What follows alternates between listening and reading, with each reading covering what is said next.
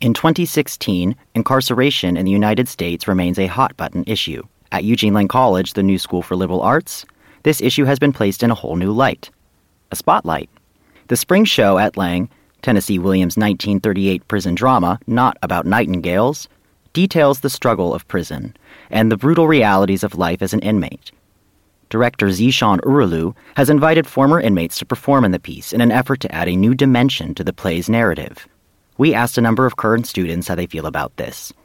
No one knows the life of a prison better than an inmate or former inmate. And as the show is largely about life in prison, I don't think there's any better way to cast it. I think it's a powerful decision to have people that have inside knowledge of the happenings within prison and the issues that go on within them. Taking that mind frame that once you're incarcerated or once you've done something that you can't be productive in society, and changing it around and using the arts as a way to help people grow and move on with your life is an amazing thing. Urulu has spent a number of years working in prisons, helping inmates to express themselves through artistic practice.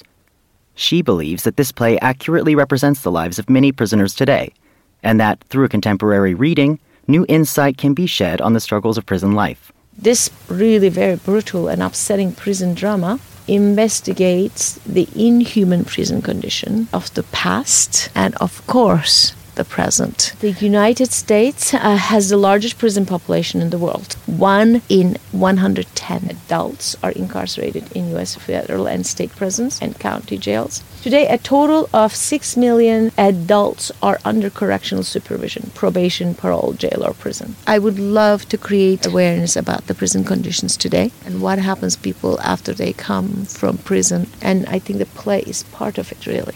So I'm bringing the play to the present. And I'm really, again, very excited that we are creating a play with the energy of the real people who went to prison, who lived there. They know the condition in detail. This is Andy Egelhoff signing off for WNSR.